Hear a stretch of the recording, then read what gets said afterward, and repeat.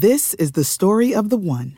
As head of maintenance at a concert hall, he knows the show must always go on. That's why he works behind the scenes, ensuring every light is working, the HVAC is humming, and his facility shines. With Grainger's supplies and solutions for every challenge he faces, plus 24/7 customer support, his venue never misses a beat. Call quickgrainger.com or just stop by. Grainger, for the ones who get it done. Hey, what's going on, No Bad Dog Army? Happy Wednesday. Hope everyone's doing extraordinarily well out there. I had such a busy freaking day today on the podcasts and on the calls and the members club. Just a crazy day. Hope you guys are so well. I really do. Like, you guys who listen to my podcast are the homies. You guys listen. You like what I say so much that you even will put me in your ears while you're doing all sorts of stuff. So thank you so much from the bottom of my heart for supporting this podcast and just being the best that there ever was. So this is a great podcast from start to finish. It's one of those just rapid fire problem solution. Great dog owner just struggling with their dog disengaging on walks. Ask some really great questions that I think you guys will definitely benefit from about when is it okay for your dog to actually go see another dog, what type of prong collar you should be using. I mean, there's just some good, juicy stuff in here. And I know you guys will find it valuable if you're struggling with the dog outside, and what the proper, it really comes down to what is the best way to transition your dog from really easy stuff to really hard stuff. And in this case, it would be, how do I transfer my dog's inside obedience, which is great, to outside obedience. And as always, you guys remember to listen to the full podcast, because at the end I answer 3 questions. If you guys want to ask me your dog training questions personally, I will answer them here on the podcast. And if you just said, how do I do that? I need my answers. All you have to do is go to the iTunes podcast that you're listening to this on and leave a review. And within that review, you can leave your question. It's about the only way you can comment to me on the podcast platform. So make sure you listen to the end, and I'll answer your question next time. Right, so we have a rescue. She is 2 years old now. We got her at 8 weeks. No, it's a Tom. We found out she's a pit bull husky, which we ended up doing the DNA test to figure that out, because they told us otherwise, obviously. And she just, the energy is insane. She used to have food aggression, which we worked on that. We were purely positive when we first started, because I've never had a dog. And when you look up training videos on YouTube, the first videos you get are like all treat-based training. So that's what I thought was correct. And none of it worked, because her focus and her drive is super strong. So it's like a dog pukes at the dog park, or if there's food on the ground, she used to fight for it. Okay, so she's 2 years old now, you said, right? Yeah. Okay, and you've had her since a puppy.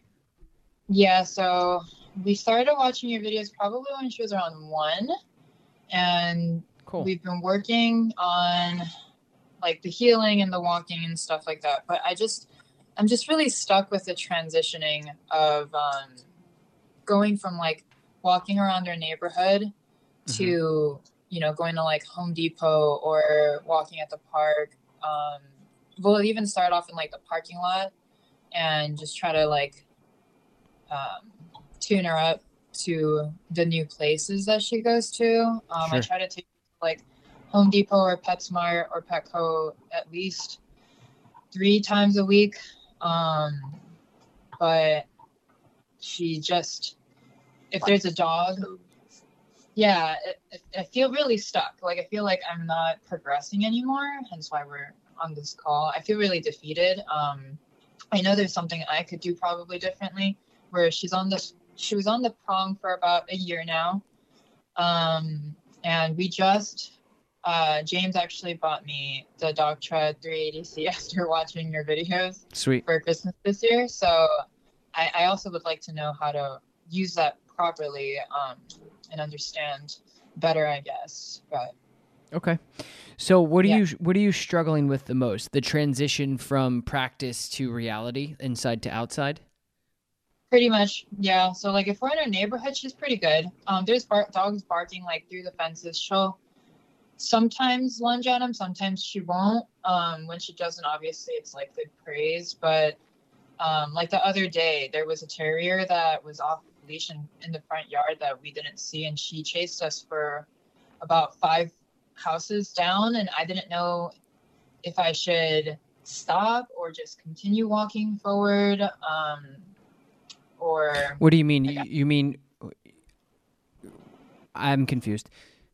So when you say that there was a dog in your yard and you No, it was we were walking in the neighborhood. Oh, okay. And then a dog chased you guys 5 houses down, chased you down? Yeah, but it wasn't like it was just following us and barking.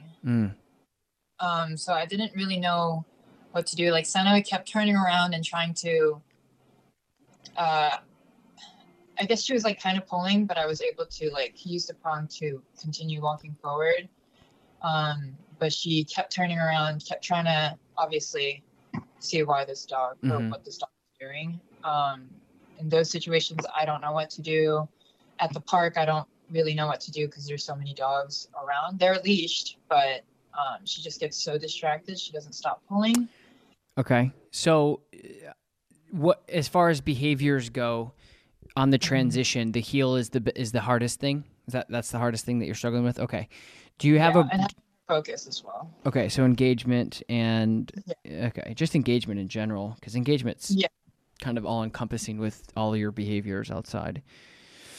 Okay, so let's talk about how big is she? Is she more like is She's she like 75 pounds? Okay, 75 She's really pounds. Pretty tall. Big. Yeah. Okay. And you said it was husky pit bull mix? Is that what you said? Yeah. Okay. Interesting mix, huh?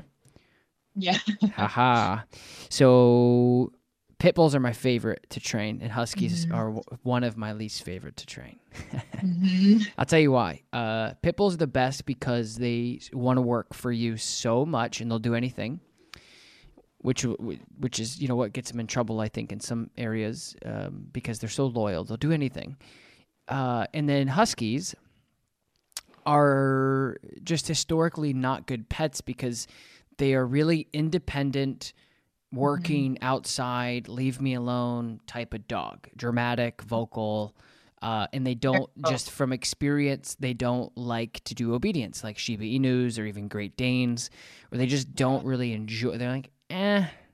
And then, especially with Siberian Huskies, they're very vocal, so they talk back. So anyway, I just wanted to clarify why the pros and cons.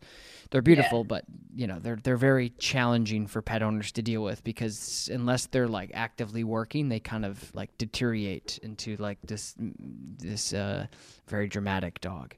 So I'm sure preaching to the choir, right? So, all right. So your heel inside. Why don't you explain to me how you're doing it? But before you do that, do you have a break command? We use release. But you have it, okay. Yes. Okay. So when you're practicing heel inside, how long does that look like? Like, so say you put her on your left side and you say her name and you say heel. How well does she do inside? She does pretty much like 98% of the time really well. But again, if somebody else comes out the door or something like that, then we'll put her in her place, which is either the crate or her little bed that she has. So as soon as somebody enters the mix is when she breaks the heel and pulls. Okay. How well do you think that she knows heel? Like, how well do you think that she is captured time and time again that heel means to be loose leash on your left side? That's kind of hard to say because I feel like on our street here, we'll do it perfectly fine. Even if there is, a distraction, a car or anything, she'll be right next to me. Okay. She'll be sniffing, but then if we're, I don't know. I would say like 60% that she understands it. Okay. Yeah. You'll heel, but then she won't. And we'll walk, a few, maybe 20, 30 feet. and then she'll start to want to walk ahead, and then I gotta bring her in. Get back. Okay. So, a couple things. There's some things that I haven't ever really talked about that I can help you out with, which is the finish command. So sometimes dogs, the finish command essentially is a behavior that the dog wraps around you. And so typically when we heel dogs, it's on our left side. So if a dog is in front of you, or really the goal for the finish command is the dog to wrap around and end up on your left side. And then you can move forward with a heel command. I usually do this with dogs who have exhausted their recall or their come command because the owners have said it so much that it really doesn't mean anything, but it kind of means something. So we want the dog to come directly to us and be by us, and the recall for the majority of people out there is come, and then the dog comes within 15 feet of you and then just kind of dips out. And we have conditioned and reinforced that that's actually what we want so much until we're outside in a distracted environment. And when the dog is 15 feet away and says, okay, this is my recall, it's not okay for us. So instead of trying to reteach, my point to you is instead of trying to reteach the recall in situations like that, what I'll do is I'll do recall, which gets the dog close, and then I'll do a finish command, which pulls the dog even closer. So it's a separate behavior that I tag on and bridge together to work smarter, not harder. So instead of trying to reinvent the wheel with recall, because the dog's like, this is recall.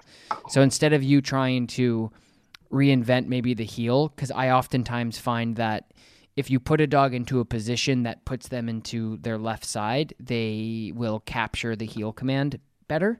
So they'll understand the heel better. So what I've done in cases like this, and this is something that you guys can do, especially if the dog is very food motivated, is you can work on I call it a finish command. Some people call it military heel, but essentially it's very, very, very easy to teach. With the right dog, you could do it in a day. It's very easy. I've done it in a day anyway. So I have a video on it, and I can't remember the name of it, so I apologize. But it is in my YouTube channel, and I want to say it's with, I know the dog, it's with Rookie, the Golden Retriever, at my old facility, and I think it's really geared towards polishing up a recall. And essentially I do it on a wall, and I teach the dog touch on a pad.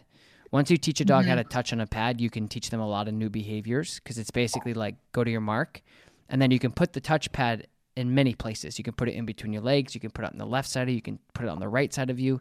And so essentially you can start marking where your dog goes and then recapturing a behavior.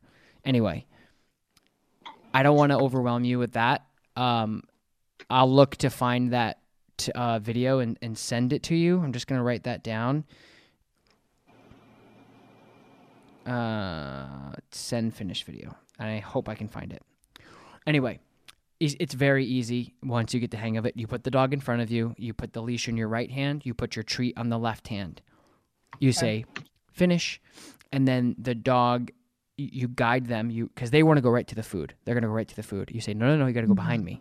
And you take your hand and you guide them around your back, and then they slide into position. Once they're at their back and they know the food's there, they go right there. And I typically will use a wall to ensure that they find the proper placement. Does that make sense? Yeah, the only issue is I think we taught her how to do that with the word heel. So she already does it? Yeah, she just wraps around me and then sits on my Perfect. left side. So maybe she's confused. No. That's what I want. That's what I want. That's good. I didn't know that. So when you're outside, does she do that? Does she because it's kind of like resetting in a sense. You're like, hey, heel. And then the dog has to reset.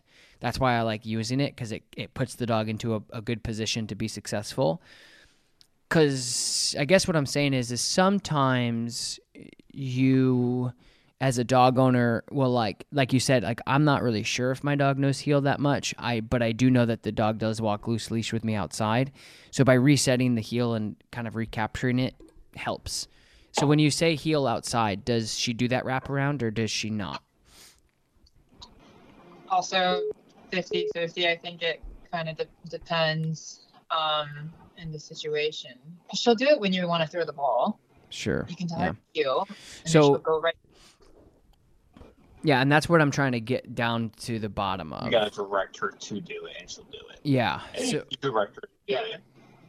Okay. So that's something I would be having her do, because my point is if there's something of value to her, or there's something that she wants and she does it, and then when you go outside and you say heel and you have different expectations, that immediately tells the dog that you are going to flex to what she wants to do. If the expectation from the very jump is that wraparound heel and she doesn't do it outside, like that's the first problem.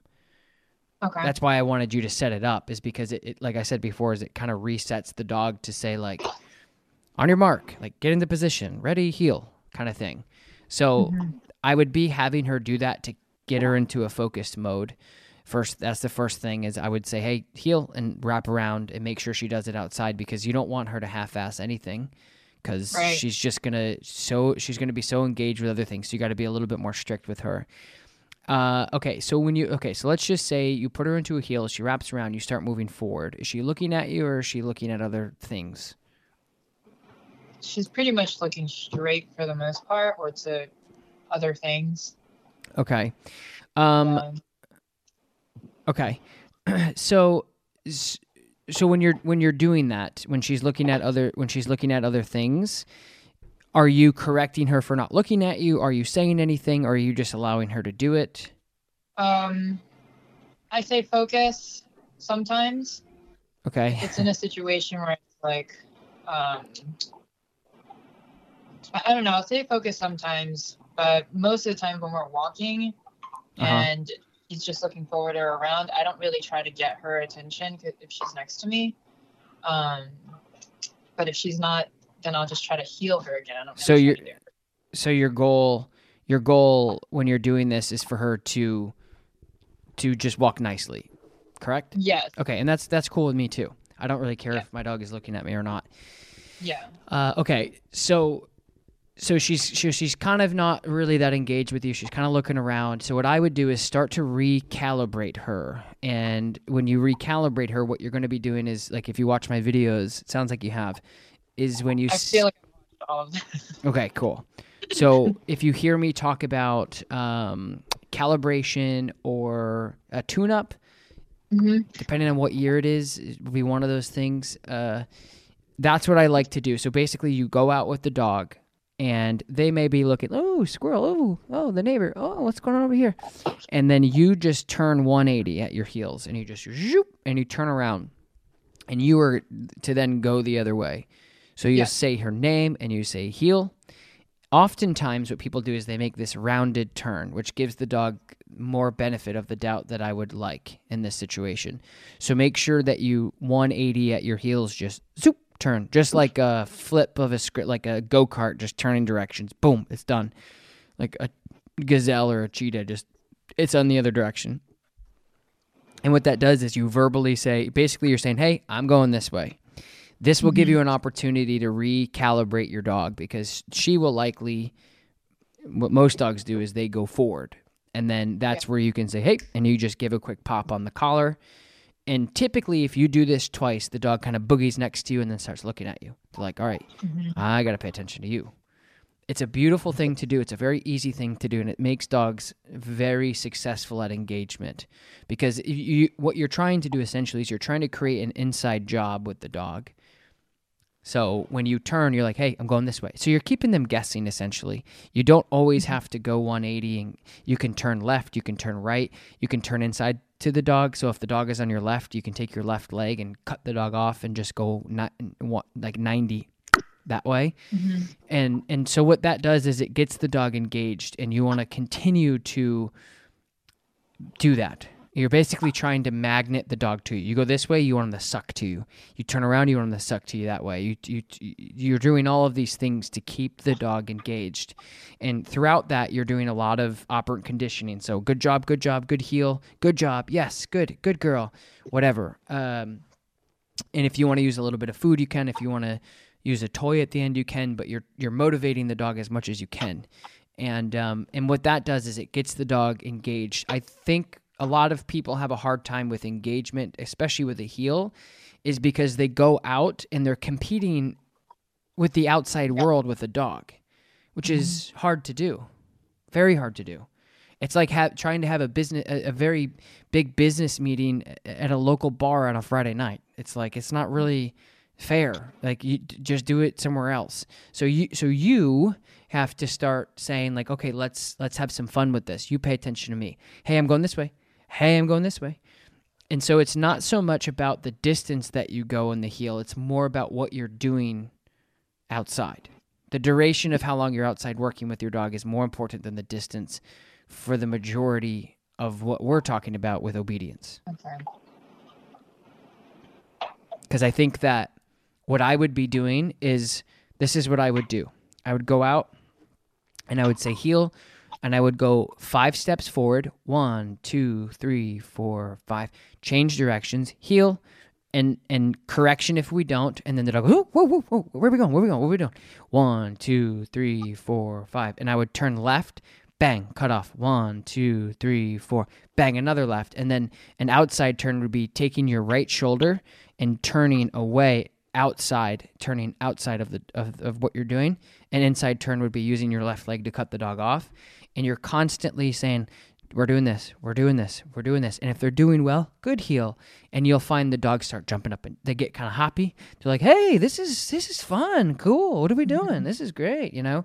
And they start engaging, and then you release. Okay, release. Boom. And then you let the dog be a husky pit bull. So it's engagement, engagement, engagement, glue, glue, glue, glue, magnet, magnet, magnet, break. And that break, you want to have equal or greater time on the break than you do the work in comparison.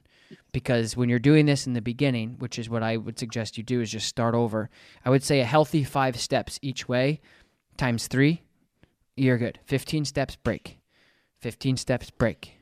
And again, I think we have to remember that dogs are animals, and when you're moving forward and they get tunnel vision, especially in a sidewalk, and especially if they've been so conditioned to say, hey, see this sidewalk that we're walking on, or see this road we're walking on? We're going to be doing this for the next mile.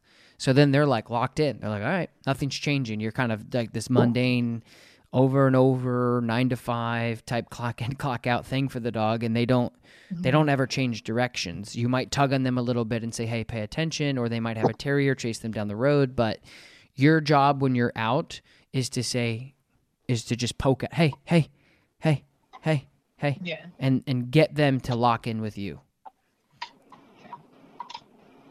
Because the more you can positively reinforce that if you're walking next to me and you're doing good and you're icing on the cake. So this is the way I look at it, is try to be with me here.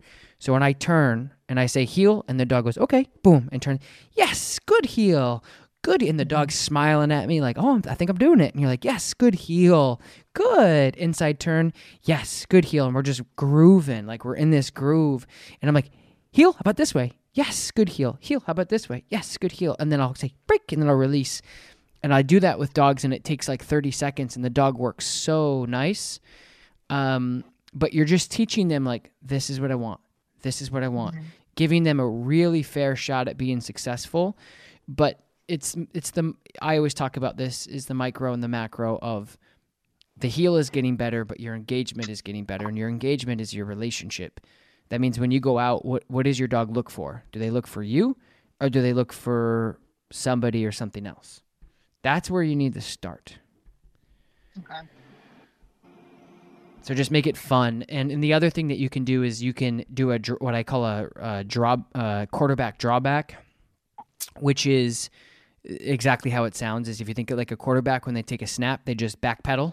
They run backwards, right, in the pocket. Yeah. And so if you're out with a dog, I love doing that too. Just like when you turn and say, hey, I'm going this way, you can drop, come, and you could do a recall. You could say the dog's name and say, come, and then you can scuff your feet and draw backwards, and then the dog turns around, and they see you moving, and they see your shoulders down in a very playful, like, targeting way, and they almost spring into, like, woo, we're playing, and they come to you, and you say, yes, good come, and then they get in front of you, and you can naturally just put your body straight back up and put your shoulders straight, and the dog will probably sit right in front of you, and you pay the dog, and you say, okay, release, and then you give him a break. So I guess my point is for you with the heel, I want you to focus more on engagement than I do the actual behavior.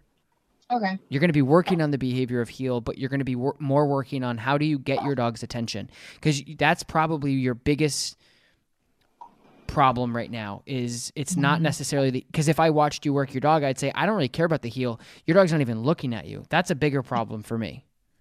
Okay. Because it's like I think the very first step you need to take with your dog is engagement. Mm-hmm. If your dog is looking at you, you're going to have way more chance at being successful with the behavior.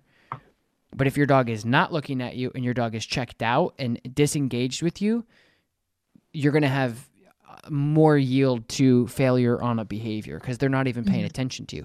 But if you get their attention, it's just like with people. Think about it.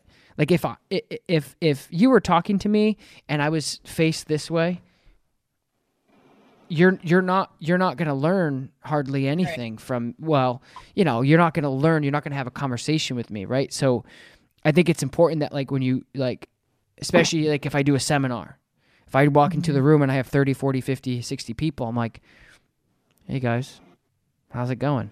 Versus like, hey, can I get everybody's attention? Can you guys in the back hear me? Can you guys hear me over here? I'm so excited to be here. Thank you guys so much for having me. Today we're going to be working on these things. People are going to engage with me. They're going to say, ooh, that's exciting. That's good energy. That gets my attention. So think about that with dogs. Is when you're out, they are like, ooh, piece of candy. Ooh, bird. Ooh, what's this? Ooh, what's that sound? They are hearing things. They are smelling things. They are seeing things. Everything is like kind of filtering through these very primal instincts. And then there's you. And so you just have to think about what you're doing. And if you're kind of, this is what I see people do, is they get the leash and they kind of nag. Heel, heel, heel, heel, heel. And they're just snapping back. And it's not doing anything because they're like, oh my God, just shut up. That's what the dogs are doing. So anyway. So does that make sense so far? Yeah, it does. I guess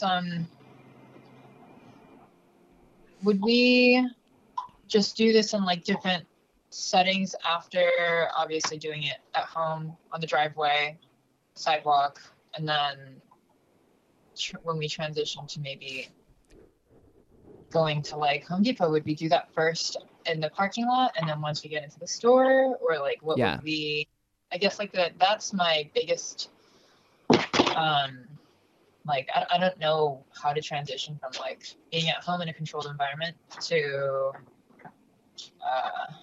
go places. It's so it's the 3Ds and it's called distance, distraction, and duration. It's something I've been saying for many years, and it's something I still believe in. And it's exactly that, is the distance and the distraction and the duration of what you're doing is going to level up. So you're going to copy and paste your training into different environments that are going to challenge those 3Ds. And so your job is, let's say at home, you're working on, let's say in your driveway, you can do 25 steps in a heel without any break, without any distractions, with total engagement, and then you break after. And you can master that 25 every time.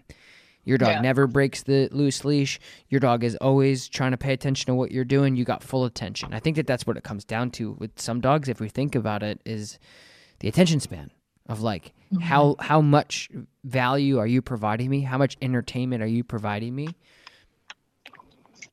that I'm going to be locked on you? And if you have a dog that's driven, it's easier.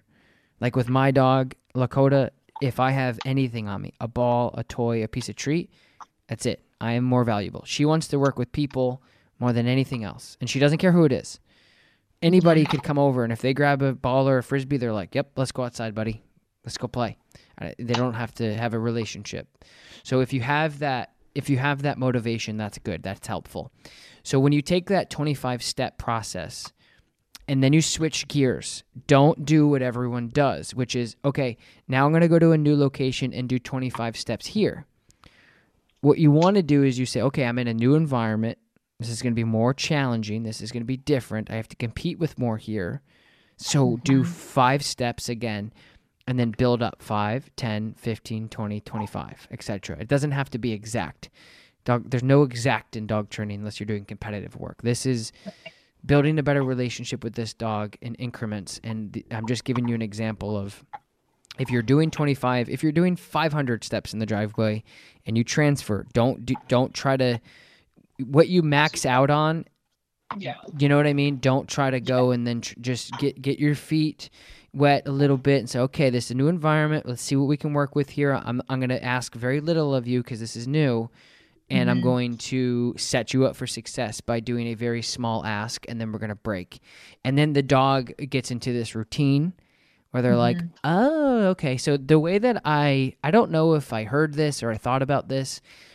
One thing that's really helped me is if you think about, I heard this on a podcast. The guy wrote a book on about habits. This is good.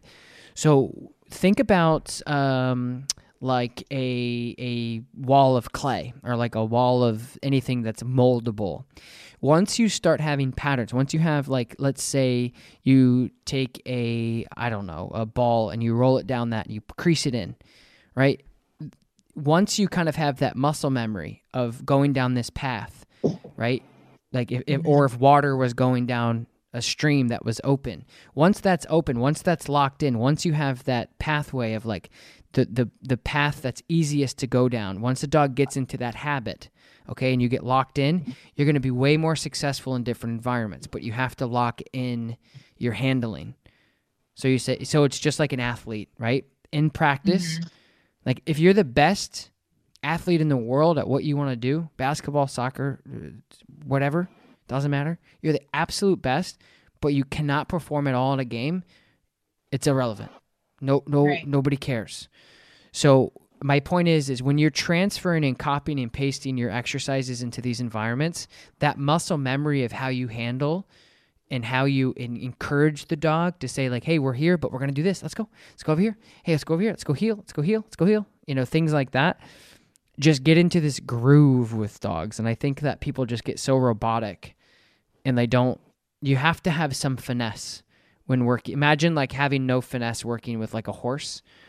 Yeah. An animal that changes so fast, so powerful, so quickly.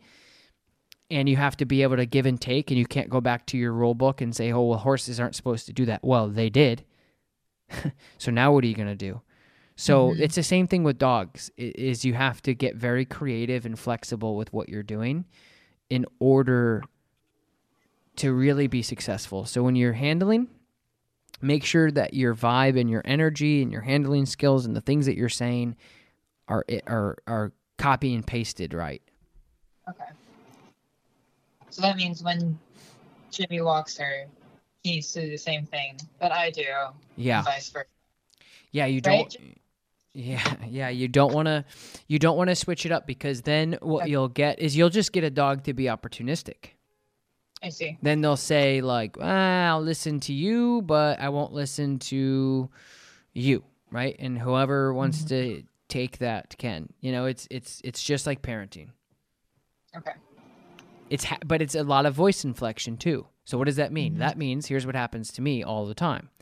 Okay, so we get the wife handling, and it's Fido sit, down, stay, break, good break, perfect.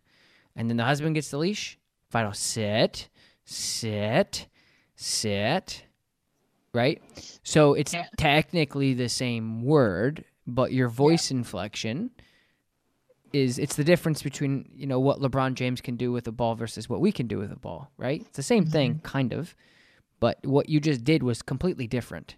So you have to make sure that you guys, when you're handling, that you're on the same page with your voice inflection and how you're doing it, because I find that that's the biggest conflict. Because then he says, I said heel. It's like, well, you did, but you didn't say it how you're supposed to. You know what I'm saying? Yeah. So, but that's all handling. And handling animals and going out and doing what I'm saying is not as easy as what it is. And if you, like I said, you watch my videos, you can see every day, week after week after week, sometimes twice a week, you can see me say, hey, the same things I'm telling you. Put your arm down, stop talking to the dog, stop looking at the dog, breathe, put your shoulder straight, look forward, who's in charge, who's driving. And I have to say it 5 times per session, per person, all the time. So it's a habit, and it's just hard for people to kind of grasp some of the things I'm saying. Now, would I be doing all of this continuing with the prong, or do I transition to e-collar, or do I use both, or Okay, so the e-collar for me in most scenarios and applications is it's a privilege, and it's the gravy on top. Right. So I get very frustrated when people are like, I don't want to have to use the e-collar. I'm like, that's like saying, like, I don't want to have to get the best thing ever. It's like, that is a privilege. And I know you didn't imply that. I'm just saying my point is the remote collar is the finishing touches on top of your pre-existing obedience, the way that I do it. Okay. Like, I think a lot of people are on the same page as me as far as training goes, but there are some people who don't. They use it just as a compulsion training unit or just a correction, or they just apply it as a correction, which who am I to say that that's wrong? All I'm saying is this is not how I do it. So what I would be, the prong.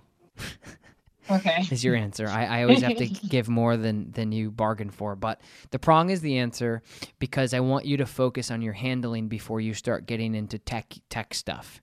You can certainly use the remote collar, but I just feel like it's better if you work on this, on a solid form of handling physically. Okay. What size prong collar do you have, and do you think it's fit right? We got the 2.25. Nice. And then it's kind of weird because it's kind of in between. So if I take one link off, it's too tight. If I put one link on, it slides down, which it's fine. I just pull it back up. Okay. Yeah. Just make sure it's nice and snug. That's all. I was just curious that you I can tell you know what you're talking about. So I trust you. You're good. Just make sure that every now and then you slide it up. And like I said before, is I would be, this is like, it's hard for me to explain, but again, when you're doing this engagement, you're looking for the amount of time the dog is walking next to you on the left side, almost like a point system in a video game. It's like ding, ding, ding, ding, ding, ding, ding, ding, ding, ding, ding, ding, ding, ding, ding, break, right? So when you're doing, you almost want to be ahead of the dog. So when you're walking forward, the dog always, sometimes dogs want to be ahead of you. Yeah. So if you do a directional change and you're like, hey, I'm going this way, and you slow things down, that's what I want you to do is when you're out, slow things down. Everyone, starts off straight. They put their head down. They start looking at the dog, and then they start sprinting around the neighborhood. And don't do that. You want to be very precision-based. You want to be very slow-mo based. You want to say, heel, 1, 2, 3, turn directions. Pay attention to me, because you got to remember, dogs have 4 legs, we have 2. So if you're sprinting around and you're moving fast and you're like Mr. Jetson, just all over the place, it's going to be harder to understand if the dog is paying attention or if you're just keeping up with each other. And it also doesn't give you an opportunity to what I call proof the dog on directional changes and things like that. So slow things down. When you're walking forward, slow it down. And that's why I do like this stop and go, or this red light, green light, as I move forward and I stop. And then the dog will look at me and then back up. And it's just like 5 minutes after ever working with a dog that's never healed before. And it's like, oh my gosh, how'd you do that? I was like, well, I used a pressure system with the leash to teach them that they can't pass this line. And if they do, they get corrected. And I usually just put in like this warning cue. I call it like a verbal warning cue, because it really doesn't mean anything other than like, and I usually just go, and then it's usually associated with a reinforcement of a correction after.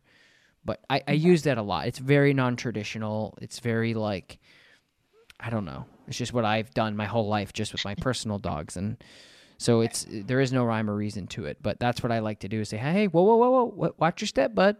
Hey, pay attention to me, right? And I'll do that little and that's always helpful too. The other thing that when you're working on this is your corrections. Are you familiar with like how to correct properly and how to not do it? I mean, the pop? Yeah, based on your videos, it's like if she's already at the end of the hold, you have to lean forward, try to get that loose leash back. And so where do you feel like you're struggling with the most? Like, so say you have her on the leash. Yeah. It sounded like engagement was the first thing, is she just wasn't paying attention. So I think that that's going to be helpful.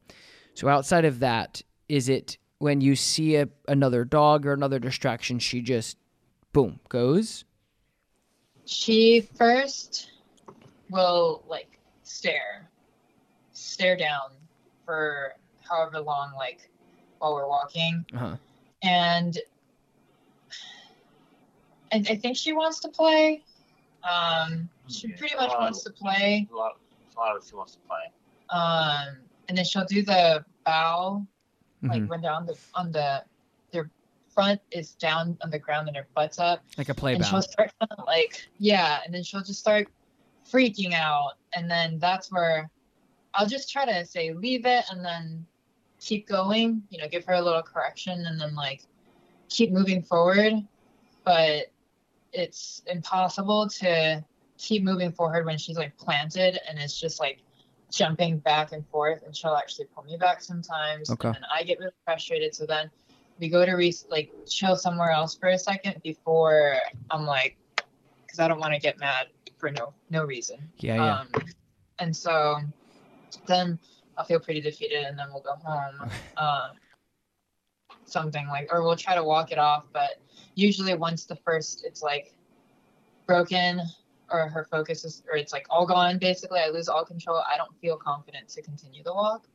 Because I'm just like pissed off at myself for not seeing it happen or whatever. And then that's pretty much how it goes. Okay. Usually if you see something, then she'll. What is she like? Like, what does she like? Yeah, like motivation wise. Like, what do you pay her with? So she loves to eat everything. So she scavenges like crazy too. Like, I guess she was living on the streets before we got her. So she used to eat rocks in our yard. Okay. She used to eat everything. So she continues to scavenge with pine cones, gloves. So you can get away with feeding her kibble and she'll work for that? Yeah, she loves Okay. Yeah. So what I would do is when you're out there and you're working with her, that's something that you have to really start focusing on is like a good reward system, because you have to teach her how to make the right decision. Because basically right now is what it sounds like is when she goes out and she sees other dogs, she wants to play. So she's like, hey, what's up? What's up? What's up? Right? And she's like, hey, what are you doing over there? Hey, come over here and play.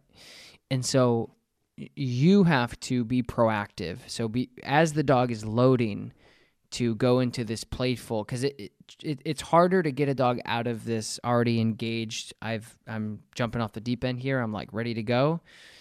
Same thing with reactivity on the other end of the spectrum of like barking hysterically or aggressively, is once they kind of commit to that action, once they've committed to the play and the play bow and because that's how animals are. Like they're very primal with how they interact.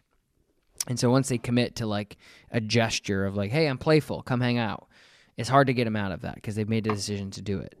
So your job is to also watch the behavior of the dog. And again, so this goes to what we were saying earlier, is using the obedience cues as leverage or as countering things in your relationship with your dog of like, hey, why don't you come do this instead? And you have to make sure that you have a reward system in play to help the dog get over this. So making better decisions to say like, hey, I'd rather go and get paid by one of you guys than to play with the dog I don't know that I can't even play with. Right. And so in the beginning, it's going to be heavily based off of a reward system. So if you have a treat pouch, that's what you would go out. I think the drawback recalls would lock the dog into you, and you'd be very successful with that, because the drawback recalls are essentially like this resetting thing of taking the dog's attention from looking forward to turning their back to actually whatever was just in front of them to looking towards you. And if you sit there and you work on so if you do that drawback, so say you see another dog and you can see your dog start to build and get excited and maybe breathe different and lock in harder, you would do the same thing. You turn and you'd say heel. Now, you would do this because you've already been practicing this out of context of seeing the dog. So it's fair to say, and it's fair to have the expectations of when I say heel and turn, you do the same. We've been working on this. And if you don't, bang, correction. So then you get the dog tuned up really quick. They're like, oh, okay, sorry. And they tune up with you. And once they're kind of tight with you and they're paying attention, that's where you're going to have a lot of success by doing those drawbacks, is you're just drawing back really quick to say, hey, work for me. Sit. The dog's sitting there staring at you, licking their chops. You pay him a little bit of kibble, you remove the kibble. You pay him a little bit of kibble, you remove the kibble. The dog walks by, and then you go right back into a heel, and then shortly after that, you go into a break. So if you want to give the dog 3 pieces of kibble, 3 tiny pieces of kibble for engaging into you and to locking into you as a dog is walking by, that's going to be the first step to modifying how he actually interacts with these dogs. So if you say, hey, basically you can eventually condition the dog to see other dogs and then just get hungry, and so it's a little bit of an avoidance thing, but it's going to be, that's my best advice to you, because you are struggling with some of the handling. And so sometimes it's just it's an easier route to just say, hey, come over here for a second, and then it'll take 12 seconds. This should not be a 20-minute thing, a 5-minute thing, or a 3-minute thing of like your walk. It should be you see a dog, and you say, okay, my dog's going to get very overly stimulated right now, and until I have control over my heel, I'm just going to suck the dog, target the back to me, pay him, good sit, heel, and go forward again. But I think in the future, you would translate that to just walking by other dogs with less reaction. So you're not doing that forever. You're just doing that in the beginning because I want you to not get frustrated. Because if you get frustrated, then it's over. Training's done. Yeah. So I think you'd be happy with that. But you got to remember to practice the engagement before you apply it. So don't say, okay, here comes the dog, let's practice. This is something you should be doing way before you have to apply it. Okay. All right. And I guess one of the main things we've had an issue of, this just recently started last end of summer-ish, I want to say, where I don't know if it's anxiety or if it's excitement, but her crying in the car has gone from 0 to 1,000, like to the point of where I just don't want to drive her anywhere ever. Like, I don't know what happened. Like, she just won't. And it's not even like sometimes she'll do little whimpers. So she'll start from like little whimpering, and then it just goes into like a full on, not a husky scream. She doesn't scream like huskies do. She just cries nonstop, even if we get her to lay down, even if we get her to sit or whatever, like until we get to any destination, it's just a constant crying. When you're bringing her places in the car, where are you bringing her mostly? Oh, yeah, Civic. I have old. You said where are we bringing her? Yeah, I mean we kind of take her everywhere, to the park, to Home Depot, to dog store, to his mom's house, to New Jersey. Okay, so there's a couple things. Is who really knows why we're crying, right? Nobody knows. I don't know, but I can tell you that sometimes what happens is dogs get very conditioned. So let's put it this way: if you ring a doorbell and your dog barks, that means that they're conditioned that somebody else is on the other end of the door. That's what that means. You get your leash out and they get excited. That's conditioning. So it's a form of classical conditioning. So essentially, if you put her into the car and bring her like very fun, exciting places, then it makes sense why she is starting to build this excitement and anxiety, because she's what you just listed: Home Depot, the dog park, the in-laws, all that stuff. She's like, that's maybe why she's whining. Are we going to? It's like a lotto. It's going off in her head. She's like, I can't wait. Where are we gonna go? Are we turning left? Are we turning right? Are we going straight? Are we going to New Jersey? What are we doing? Are we going for long? It's like this whole Buddy the Elf thing. And that's sometimes what creates anxiety for dogs is if you put them into the car and you bring them somewhere that's why dogs don't like the vets, right? Everyone's like, hey, I want my dog to be better at the vet. I'm like, well, then start bringing your dog to the vet more often, because every time they go twice a year, they get poked and prodded with something. I wouldn't like the vet either. Actually, I don't like going to the vet because it usually means there's a problem. So anyway, so just try to recondition this by putting the dog in the car, not going anywhere. Just feeding, like taking the 2 cups of kibble and going to do hand feeding in the car. And start breaking down that the car doesn't always represent now you're going to go somewhere.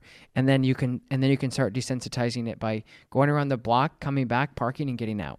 And that might seem mean in the beginning, and it might be, but at least it's going to help starting to desensitize that when you get in the car and we go somewhere, you're going to go somewhere super fun, because that's what will build anxiety. So if you, like, we have a doggy daycare at one of our facilities, and people tell us all the time, like, oh, when we pull in to the daycare, or when we pull down the road or we pull on the road, they get so crazy.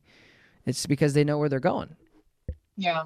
And they're going somewhere fun. It's the same thing with my dog. If I pulled down a certain road to her grandparents, air quotes, right? My wife's parents, right? Where it's just fun and games and backyards and just woo, right? Then she does the same thing. She's like, oh, I'm here. And she paces and she whines, and I don't care. See, that's the thing is, like, it only happens at that moment, and it's warranted. And it's only for a minute, literally. And it's warranted because she knows where she's going, and I don't care because it's only at that moment. If I told her to get into the back and lay down, she would, because she has obedience. But it would be suppression because she doesn't want to do it, but she'll still listen. So you don't have that control. So what you need to do is you need to start desensitizing what the car means to the dog, because it's likely that because your dog is going to all of these really fun places, when she gets in, she's like, what's it going to be? Yeah. Alternatively to that, there's some things that can trigger these things, like talking to the dog too much. It's not like super, super big deal in these situations, but just make sure that you're as calm as a cucumber for the most part, and you're not trying to like feed into the situation. Like, don't say like, it's okay, it's all right. I wouldn't say anything. I'll just load the dog and then ride around. But anyway, I would start desensitizing these things. If your dog is pacing back and forth habitually and constantly, a crate also might be a good idea, depending on what kind of vehicle you have and what kind of space you have. But just making their world less smaller, which will limit some of the pacing, but you'll probably still get the anxiety, so that may not make much sense. I think the first thing you should start doing is working on desensitizing the car and what it means. Okay. Because that's what you'd have to do if, like, your dogs go crazy when you get the leash out. You'd have to just put the leash on them every 10 minutes just to start saying, hey, this doesn't mean that anymore. Just kidding. It's a joke. Doesn't mean that anymore. Stop it. Because it creates, anxiety. That's the thing, is like people don't realize. That's why I tell people, like, don't have these conversations with your dog. Like, hey, do you want to go do this? And then it creates all this anxiety because they're like, oh, I do, but you're a human and I'm a dog and I can't talk to you. How do I talk to you? I jump up and down and I whine and I get anxious. This is how I talk. Yeah. So calmer is better, less is more. And I think that would be my recommendation, because I just think that dogs in general can get anxious in the car. I think that they're animals, and it doesn't like superly crazily surprise me that they're in a moving car and they're all of a sudden like, I don't know about this.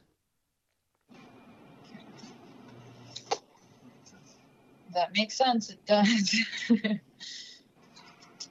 All right. So I guess we'll just work on those. I don't think I have. And then meeting a dog will come later once we really hone in on these things. Yeah, I mean, if your dog is overly friendly and you can see that clearly of the play bowing and all that stuff, I think if you have another dog that is also friendly, I mean, obviously your dog is trying to tell you like, hey, I want to go play. I want to go play. And I think you just have to have a time. That's where like the break comes in, though. That's where the release comes in. That's where the recess comes in. That's what I mean is I just don't think you have that control, because I think if you have good enough obedience and your dog loved other dogs, you should be able to still go out and get a very great heel past other dogs and not engage with those dogs until you say break. Yeah. I mean, I can do that with my dog. She loves the ball. It's her favorite thing in the whole world. I can throw the ball across the yard and she'll shake, but she'll heel and she'll down and she'll sit and she'll stay and she'll look at me. And I say break, she's gone. Yeah. You know, so obedience. And I just don't think you have that yet. But as far as meeting other dogs, it sounds like your dog is friendly. You don't have to worry about that. It's just making sure that your dog is meeting the right dogs, and you are making her work for that meet and greet. So when you see that other dog that is also equally friendly, play bowing and tail wagging and excited, and you know, you're like, hey, can they meet? They're like, yeah, sure, super friendly. Then you would say break and then or release, and then you'd release the dog to go play. You just got to be careful, because once you kind of open that floodgate, then it's like every dog we see. So I tell people all the time, like, I see puppies in like in a busy area, and people just like have these puppies on harnesses, and the dog, they just let their dog go up to everybody and every person. I'm like, you are job security for me, because at 6 months or at 12 months or whatever, your dog is going to be so anxious and want to go see every single dog, and is going to drag you around this town because of what you're doing right now. So it has to be on your terms. Just like with kids. I don't go to school. I play games all day. No, you don't. You got to work. You got to go to school. You got to learn. You can't just sit at home and play games all day. But if you allow them to do that until they're 13, and then you say, okay, time to go to school, it's going to be a nightmare. So make sure that you have control first before you just let your dog go and play with another dog. It's almost an earned thing. And I don't mean to sound like too militant, because I'm definitely not. I'm like, I don't know. I'm not that guy. I'm actually pretty passive and laid back. But I do make sure that my dog's mental state of mind is in a good place before I reward them with just playing with the dog. So I think as long as the other dog is friendly and your dog is friendly, and you can get like 2 seconds of obedience and then a break on your terms, you're fine. Okay. Or if you have like play dates with your friends, and they have, you know, it would just be a very, it basically like, say I came over to your house and you had a little kid that loved lollipops, and I had a lollipop in my hand and they came up and grabbed it out of my hand. You'd say, excuse me, ask politely first. And it would be like, I have neighbor kids, so it's always like, Mr. Tom, Mr. Tom, Mr. Tom. So cute. So it would be, Mr. Tom, can I have that? So it would be sit, like, do something first for me, please. Okay, break. Now you can have it. And it's just that form of like impulse control, not just gimme, bang, take it out of your hand. You'd be like, whoa, where's the parenting in that, you know? So I think it's just having them work a little bit for that is really healthy, really healthy. Okay. And do I let them play for a long time, or just say hi and then leave? Or? Whatever. It's up to you. It's up to you guys. It doesn't matter, like, at all. That like, don't overthink the play. It's just making sure that you give them permission to do it. I think that's overlooked, is people just need they need to demand more engagement and permission slips type things with their dogs, instead of just letting them do. Like I said, I see it all the time with puppies. People just think, I have a puppy, and they just sit there at the end of a leash and a harness, and the dog goes up to every dog, which is cute.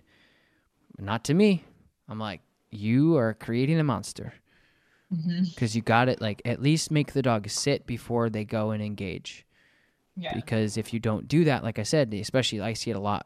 I'm just thinking about this one case with it was a puppy Labrador. So big, its dog's going to be big, 60, 70 pounds, big thing. It's going to be dragging you all around here. And you're going to be struggling, and you and your wife aren't going to be able to walk your cute dog anymore, because it's going to pull you everywhere, and it's going to sit at home and get fat. And it's just sad. So you always just want to say, hey, you know, eat your vegetables before you get your dessert. You got to work. You can't just, I'm going to school and it's recess all day. It's like, you know, you don't, that's not how it works. It's not like I'm going to work 40 hours a week at home doing nothing all day and get paid. No, you got to work. Mm-hmm. So, all right, you guys, you've reached the end of the podcast, which means I'm going to answer 3 questions. Okay, and this one I got to freaking write down and remember the ones that I did. I'm so sorry if I forget anybody. I truly do. But this one I think I said last time, and it's just somebody tooting my horn, and I'll say it again. This person just said, just listen to the podcast about the stage video, and I want to let you know that you're the reason my dog has a good life. I was ignorant and uneducated about the e-collar, and your videos helped me realize how great these tools are. So Nita Jobs, thank you so much for the review. That doesn't count as one, so don't worry. But this one, Game Changer, Kennedy Taylor 12. Forever grateful for Tom and the No Bad Dog Army. Not only is the podcast educational, but it really gives me insight in Tom's process and how he speaks to his clients and helps me relate to my own dogs.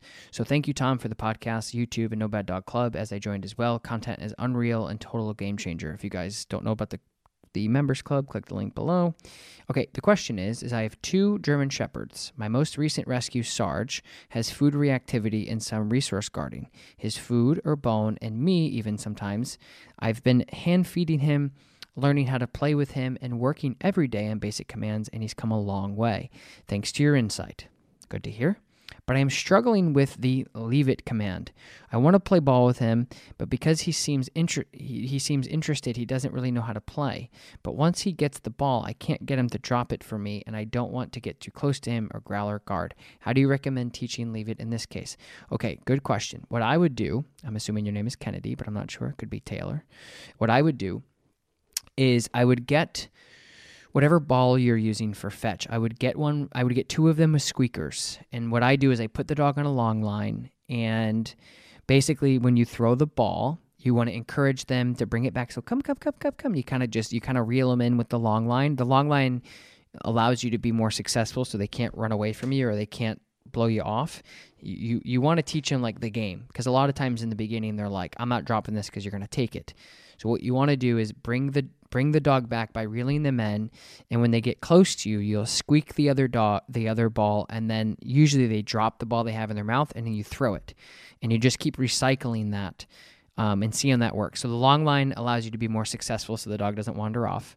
And then the other thing is you have an opportunity to kind of squeak the ball, which gives you kind of like, hey, what about this one? And then they, ooh, piece of candy, and they drop it and you throw it, and you kind of get into this wash and rinse cycle. And then the end goal is to just use one ball, and they come and they drop it. So once the dog starts coming back, you just start marking drop or out, and then you would squeak the ball. And then as soon as they drop that ball, yes, and you throw the ball. So as soon as they drop it, you throw it. What a lot of people do is they literally will drop, and then the dog you finally get them to drop it, and then we go, sit. Do not do that. If they finally do what you've been trying to get them to do for months or weeks or whatever, don't bite it off again. Don't say, okay, now do this. As soon as they drop that ball, you squeak the ball in your hand, get them excited. Yes, good drop, and you rip that ball right back down the way there. I hope that helps. Next question is from, wow, I don't know this name. But it's SHSKAKMDN, all this stuff. Sorry. Thank you for your dog knowledge. Hi, Tom. I've been following you for a little while now, and I've really enjoyed your YouTube and podcast. Thank you for teaching me so much about how to communicate with my dog, Henry. He is really good dog, but thanks from what I've learned to you. But I do have a question that I'm hoping that you have an answer for. Henry knows a lot of basic commands that also allows us to enjoy a stress-free walk together. However, whenever there's another dog or a pack of dogs, my community likes to do pack walks on Sunday, he tends to get more competitive and always wants to be in front of me and all the others. What's the best way to correcting? Okay. So this question, my friend, is actually answered in the podcast that we just put out, and I know that's going to help you. How do you correct him for pulling during a pack walk? It doesn't seem to be as effective. Well, when you're walking with a bunch of dogs, you just have to kind of go with the pack. So if you have dogs in front of you, you can't. If you have dogs while you're walking and they're in front of you, it's going to be harder. So I would just master your heel like I talk about in this podcast, and I think that would be helpful for you. But you're looking for more of a loose leash than you are the dog to be right next to you in that case. Like if he's loose leash walking with other dogs in front of him, I think that would be a win. I hope that helps. Brain lover, nom nom nom. No questions, just praise. I left the vet field 2 years when our clinic euthanized a 2-year-old German Shepherd due to aggression, knowing that she could have been saved and trying with a failure to change the vet and owner's mind. And I began to pursue creating a dog training modification.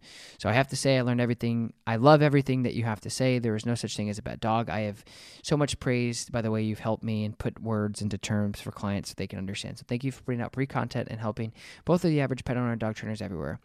Keep doing what you're doing and making the world a better place, one human and dog relationship at a time. Thank you. Thank you so much, brain lover, nom nom nom nom nom nom. You the best. Thank you so much. I'm going to get into another one because that really wasn't a question.